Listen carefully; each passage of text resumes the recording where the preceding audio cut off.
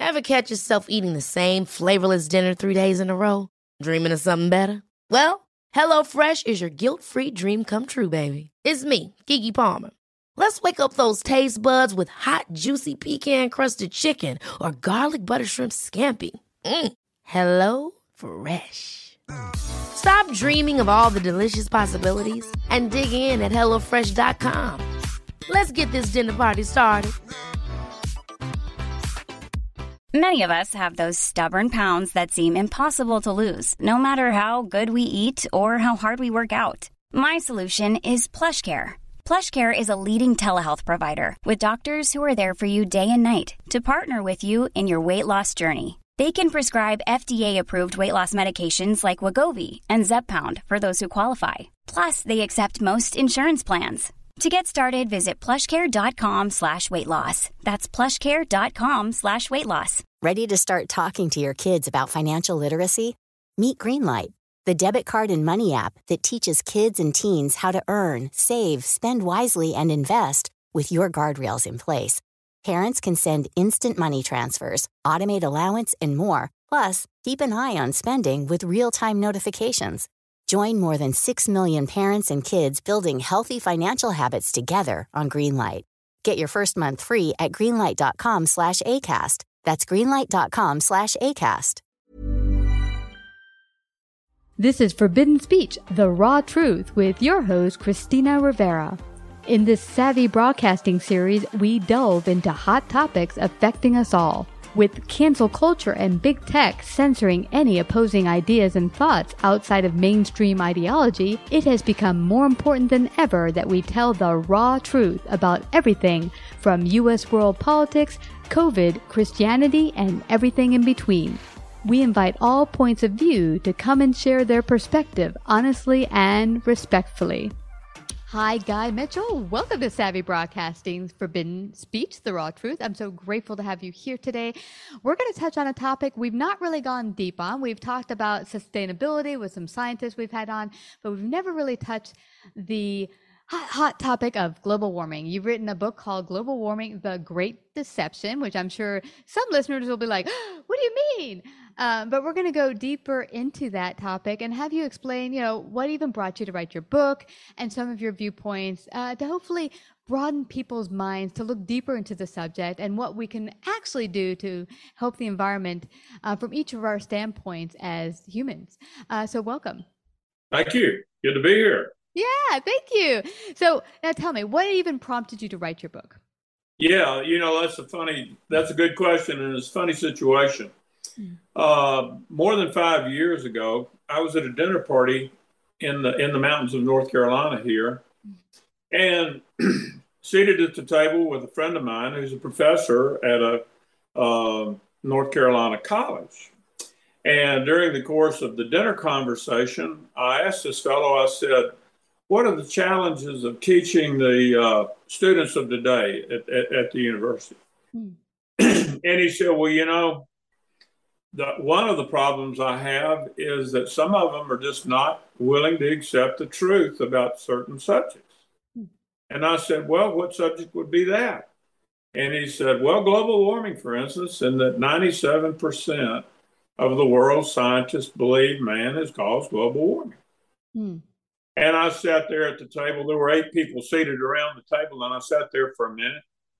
And my friend said, well, gosh, surely you believe, as do 97% of the world's scientists, that man's caused global warming, because I hadn't responded.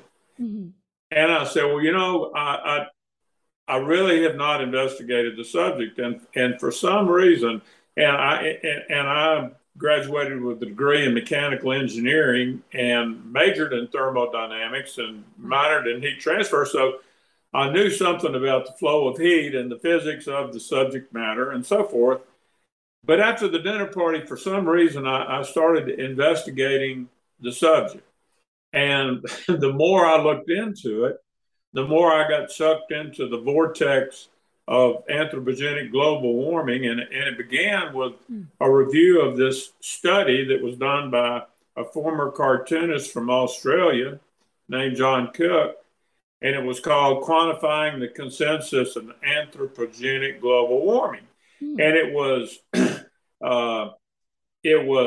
published, I guess you'd have to say. It wasn't a peer-reviewed scientific work, but it was published and available online. And it was that work that caused President Obama to tweet the next day, 97% of the world's scientists believe man has caused global warming and it's dangerous. Wow. So can I just stop you there? Yeah. You mean that all started not with a whole consensus of scientists sitting around a round table, but just a guy who's a cartoonist putting this up and then a politician just saying, oh, 97%. So it was actually, they just made up the number. Oh, yeah. And I'll tell you, here's the interesting thing about this paper. It was published in, as a quasi-scientific publication, one peer review. Mm-hmm. But when I read the paper, what was interesting to me is this fellow and some associates surveyed about 11,847 climate scientists who had published a paper on climate science and asked them, did they believe man caused global warming? 66% did not respond. On the most, theoretically, the most critical subject in the history of climate scientists. 33 responded, 33%. 32% of the 33 said, we think man's caused global warming. 1% said, well, I don't know. So they divided 32 by 33 and came up with 97. And that was 66% of the people didn't respond to the survey. They issued a second survey to try to see if they could get greater participation and better numbers, and only 14% of those surveyed responded. So that was my first evidence of the fact that the claims of man-made global warming were fraudulent. Well, then I began more research, and I ended up spending 4.5 years and more than 4,000 man hours researching the subject, reading peer-reviewed scientific papers published in scientific journals, studying the fields of quantum mechanics and spectroscopy and atmospheric physics, because I wanted to understand the science. I didn't want to hear what a politician or an advocate of global warming or an opponent of global warming had to say. I wanted to see the science. And along in this journey, I got connected with a scientist, Dr. Roy Clark, one of the brightest guys I've ever met, who had extensively researched and published on the subject. And with Roy's tutelage, I spent about 1.5 years reading peer-reviewed scientific publications, studying the subject, and finally concluded that every claim in that was promoted by the proponents of global warming is fraudulent, and that it all began. Well, it began earlier than 1988, but it certainly began with the United Nations Intergovernmental Panel for Climate Change, which was formed in 1988, and then moved forward from there. So it was quite an interesting journey, and my first effort was really to deep dive into the science and ask the question, what happens when a molecule of carbon dioxide in the atmosphere absorbs a long-wave infrared photon that's emitted by the Earth's surface, and what the subsequent heat transfer issues are. And because that's the central thesis in man-made global warming, is that is what you're referring to greenhouse? Is that yeah, it's the concept of what's known as the greenhouse gas theory, which in fact is a proven theory. There are two main greenhouse gases. Well, there are two major greenhouse gases. One of them is carbon dioxide, which only comprises 0.04% of the Earth's atmosphere, and the other one is water vapor, which is H2O in a gaseous form, and it comprises anywhere from 2.5% to 4% of the atmosphere, and it's the major greenhouse gas. both of them are what are called IR reactive, meaning they absorb long wave infrared photons, and then emit a portion of that heat back toward the Earth. But it's de minimis. But the point is that it's water vapor and not carbon dioxide that is the dominant greenhouse gas that moderates the Earth's temperature. Right, that's different than what I thought for sure. Now, I'm curious, from all your research, what has been your take on why the push for the way they push global warming, the scientists or the proponents for it? And the one thing I find, if you say a thing long enough, loud enough, people begin to go, oh yeah, it's fat, all right. And no one begins to go deeper, go like, well, how did we decide this is actual fat? But even more behind that, what is the purpose behind pushing it so hard? Well, that is a great question, and actually it's a central issue, and it all has to do with the money, Christina. If you follow the money, you'll understand the motivation behind the proponents of the man-made global warming hypothesis. And it goes like this. Since probably 1980, there's been over $1 trillion spent on climate change, global warming research, without a thing to show for it.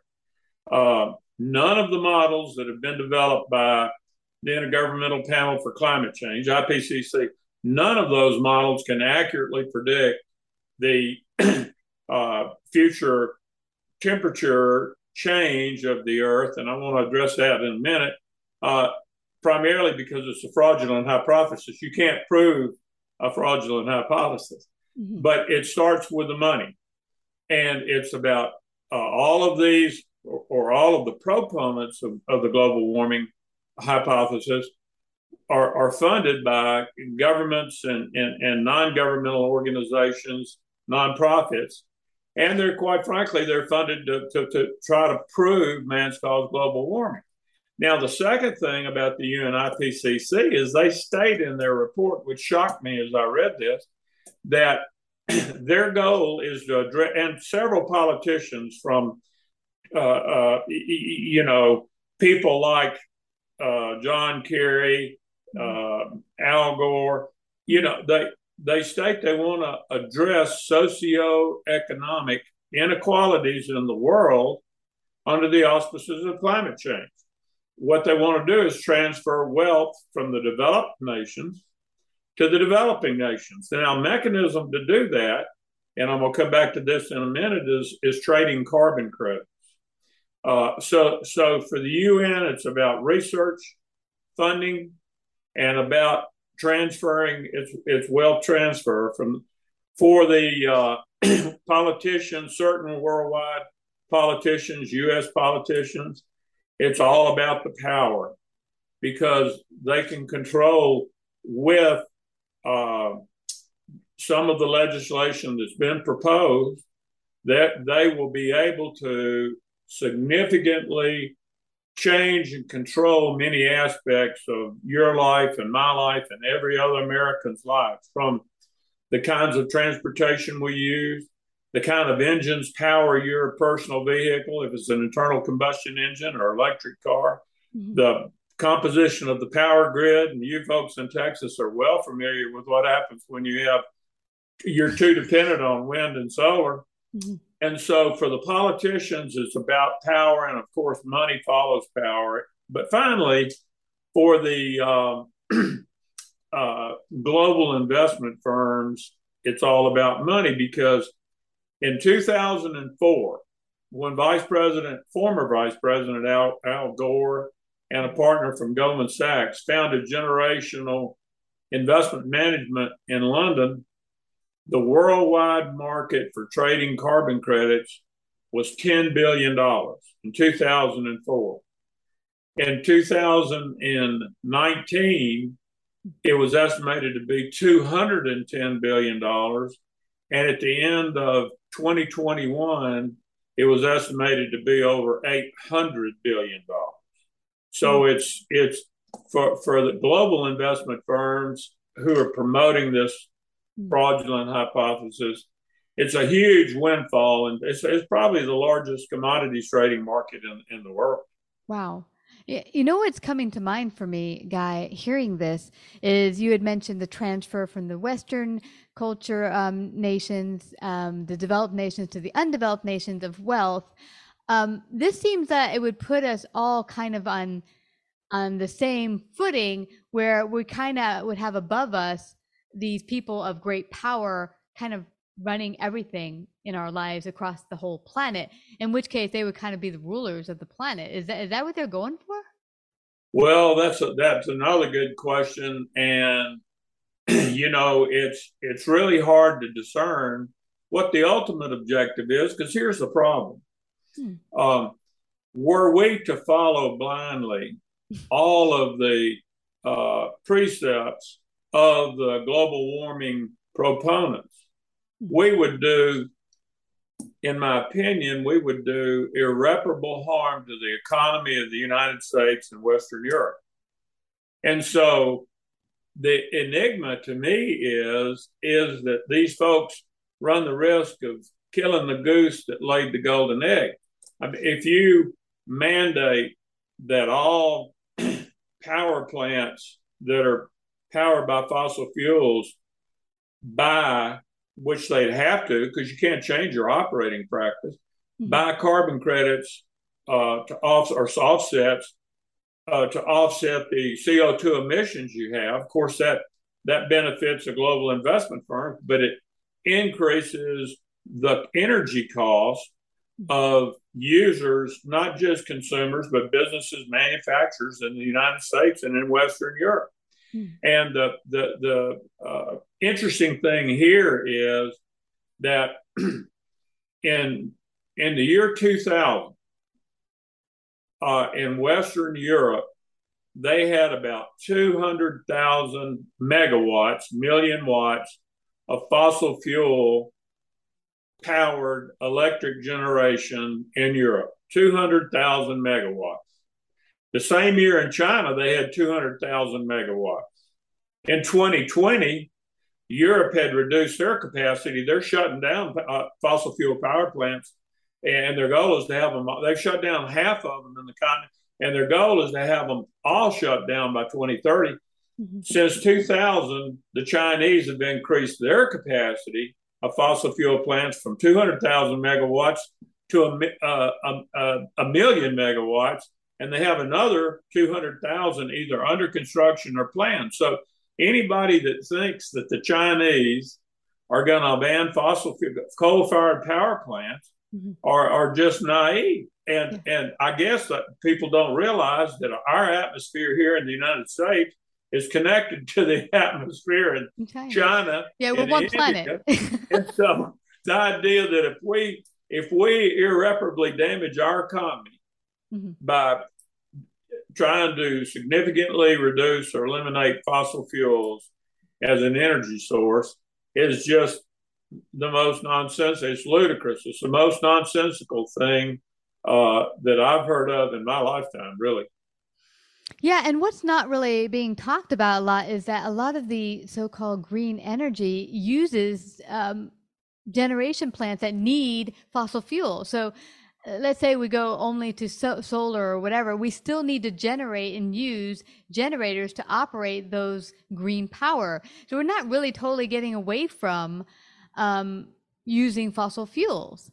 And then, it also concerns me, this movement of economy across the globe. The end goal is we're all going to be hurting across the globe, because if the Western nations fall in the economy, generally it'll hit the whole world, and everyone will be hurting, not just us. Well, that's exactly right. There are a couple interesting points, I think. First thing to remember is that in 2021, 60% of the electricity generated in the United States came from fossil fuel powered plants, gas and coal. 20% came from nuclear, 20% came from alternative energy sources, 13% wind and solar, and 7% hydroelectric.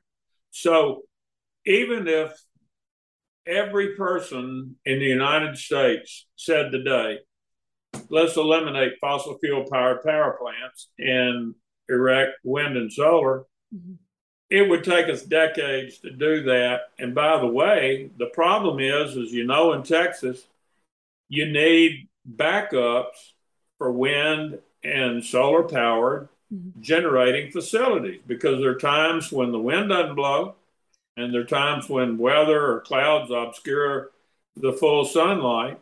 And so you'll never be able to get rid, unless you increase the nuclear capacity. Yeah. What is your take on nuclear? I mean, I know people are scared of it because they've heard of Chernobyl and other accidents in Fukushima, but is it a cleaner way to disperse energy, or what is your take on that? Yeah, I mean, I think, first of all, it's important to understand France, for example, has generated more than 80% of their electricity from nuclear power plants for the last 50 years.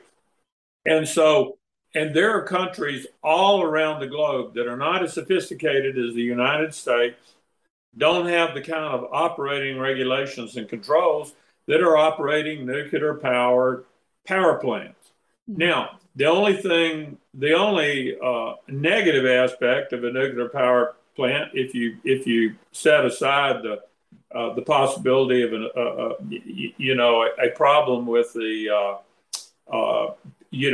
losing control of the reactor, which is pretty much that problem's been squared away, is what do you do with the spent fuel? Because it continues to be radioactive, and the half-life on spent uranium enriched fuel is thousands of years, but it can be stored safely. And so we ought to be looking at nuclear power and permitting. The last nuclear power plant permitted in the United States was in 2013.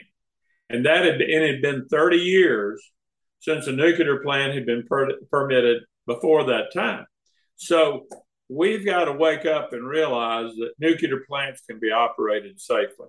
And the thing that is a mystery to me is that we want to try. The Biden administration wants to force a reconfiguration of our power grid and phase out fossil fuels and try to ramp up wind and solar.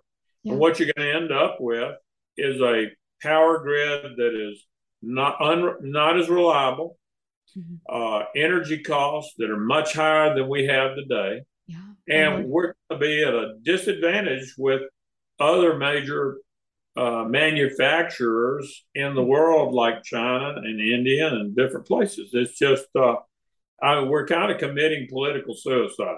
Yeah. And also, there's an elephant in the room that most people aren't even looking at, and that is the way we run our modern life. Everything is pretty much running through modern conveniences, whether it's our computers. You go into a store, they ring you up, not in one of those old big fashioned, cash register. Cash register, but computers. And if we don't have a grid that's operational, everything that we use in order to operate our lives, including our cell phones, would go down. Because even the grid that operates our phones, those need power. And so I think what a lot of people aren't taking into effect, what we've come to have a comfortable life and become relied on, would go away tomorrow if we were to just get rid of all fossil fuel. What is your take on what people can do? This is the thing that bothers me. When we regulate things, we give things to a third party, whatever organization that might be, a governmental organization, UN, whatever, that it takes the power out of our own hands and the responsibility. And then we could just say, oh, we're being good people. Look, we'll let the United Nations take care of it. We'll let the government take care of it. But what are we doing as U.S. citizens or global citizens to better the earth, or, to take care of it, be good stewards? What is your take on what we can do personally as human beings to do a better job at this? Well, I'd like to first, that's a great question. I'd like to answer that in several parts. The first part is everyone needs to educate themselves to understand that fossil fuels and the carbon atom are not our enemy. Man has depended on the carbon atom for millennia since the first caveman made a fire and threw wood on it and released the energy stored by virtue of photosynthesis in the wood. So the fossil fuels are not our enemy. Carbon dioxide does not cause global warming. And if you get my book, Global Warming, The Great Deception, and you read it, the first thing you'll understand is the science demonstrate first principles of science in thermodynamics, spectroscopy, quantum mechanics, atmospheric physics prove CO2 in the atmosphere does not cause global warming. So once you get over that hurdle, then the next thing to understand is, and this is the point that I make in my book in the subtitle, it's called The Triumph of Dollars and Politics Over Science and Why You Should Care. And here's why we should all care, is because if politicians and regulators are allowed to use pseudoscience, which was part of what was employed during the coronavirus pandemic and is being employed now in this global warming hypothesis by the proponents, these climate scientists, if politicians and regulators are allowed to use pseudoscience to pass laws and regulations and under the facade of the common good, all of our personal liberties, many of our personal liberties will be eroded. I'll give you an example. If you and I were talking today, if you and I were talking as we are today, and it was back in December of 2019, and I said, Christina, within 3 months, the federal, state, and local governments are going to shut down the schools. They're going to close houses of worship. They're going to close certain businesses and allow others to open, but they're going to dictate the hours of operation. With respect to the houses of worship, they're going to dictate when they can operate and how many people will attend. They're going to limit the number of people that can assemble in public. And so all of those actions the government's going to take, which are absolutely protected by our U.S. Constitution. You would have told me, God, there's no way the courts would not allow any of that to happen. Well, now you have a similar situation where the government wants to tell the U.S. power grid what the sources of energy have to be. Want to, outlaw the use of fossil fuels in your home, your businesses, manufacturing facilities. So it's the same kind of thing. And it's, it's pseudoscience, and it's taking away our individual rights. Yeah, I totally agree. Now, I know some proponents listening in might be, well, if it's for the greater good of the planet, screw our individual rights. But what they're not understanding is that this is greater than that. Them wanting to strip, as you say, follow the money. If their greater goal is to have dominion over the entire planet and rule over us, then it's not about protecting the planet. And it behooves everyone just to educate, get a copy of a book, Global Warming, The Great Deception, and see the actual science behind it all. And how we can go forward. As you said, the first step is education. So where can they get a copy of your book and find out more about you? It's on Amazon.com. It's in, again, it's called Global Warming, The Great Deception. It's in an ebook form, a paperback, and we have a hardcover published and trying to get it, if we can get it linked to the Amazon site. But it's on Amazon.com. And the book gives the reader a little bit of my background and what my interests have been over the years. And hopefully, again, as I say in the introduction, my first goal was to refute the science. And my second goal was to prove where the impetus for promoting this fraudulent hypothesis comes from. And hopefully the reader will learn that after reading the book. Yeah. I really do hope it broadens people's minds just to look deeper and not just take what's given off the TV into their brains. But I do really appreciate you coming to share your great wisdom today, Guy, on Savvy Broadcasting's Forbidden Speech. Thank you. Thank you very much for having me. Like, subscribe, and share this episode. To listen to more Forbidden Speech or Savvy episodes, visit SavvyBroadcasting.com. To find out about our paid sponsorship opportunities or how to become a guest, email Christina at lifeunscriptedradio.com.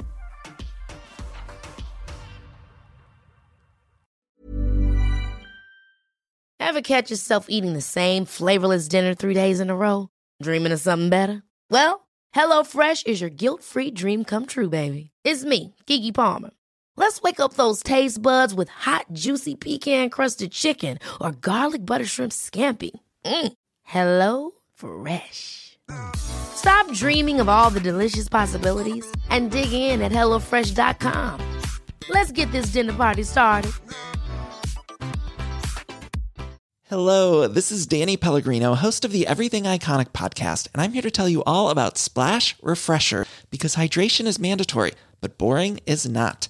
Now, I love my water, but if I don't spice it up, I'm not going to finish what I took out of the fridge. That's why I love my Splash Refresher, which is flavorful, delicious, bright, hydrating, and 0 calories.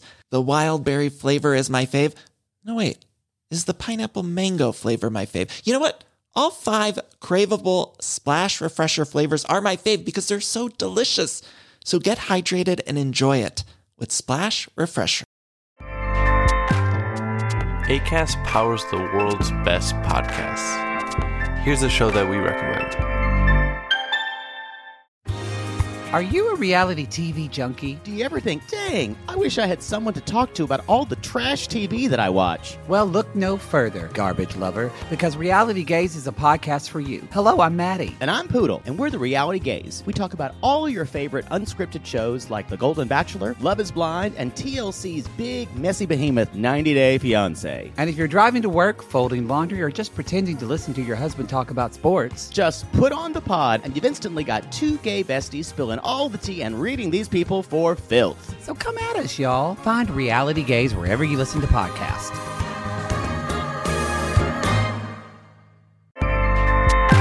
Acast helps creators launch, grow, and monetize their podcasts everywhere. Acast.com.